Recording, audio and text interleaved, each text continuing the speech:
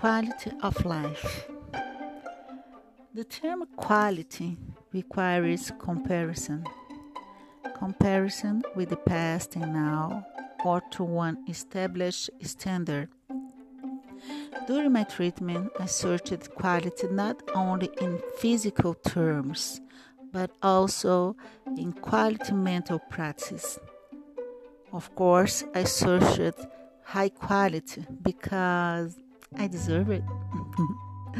But how do I know I've lived in a quality situation? For me, to experience a high quality has several positive consequences. It brings me joy, peace, contentment, and so many other positive emotions. For example, the smile of my children, have good friendships, stay in touch with nature, respect me in my feelings,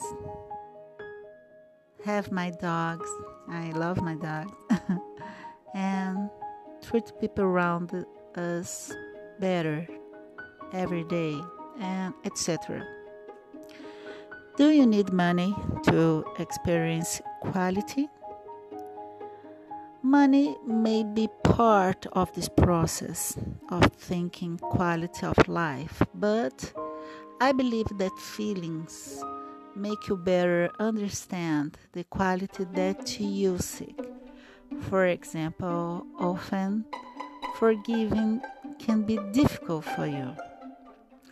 But when you forgive yourself and forgive others who have done something bad, the other people make something bad for you, this can bring in you feelings that you improve your quality as a human being because it has added another positive characteristic to your soul.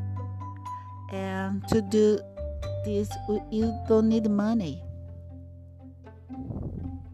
So remembering that to forgive someone, you can make the distance sometimes because the other can continually make you bad and you don't deserve it, okay? But try forgive you and try forgive the others.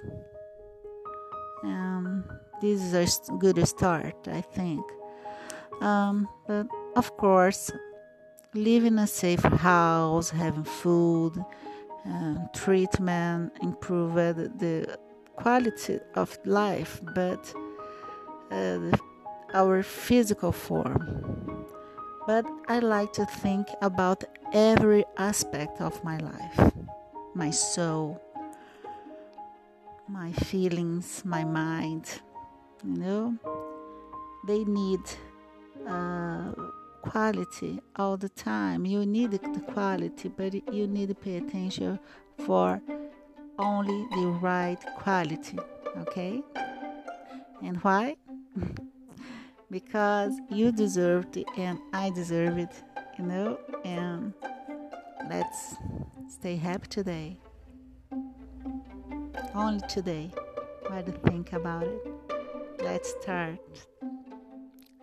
So goodbye, and I see you soon in our next podcast. Bye bye.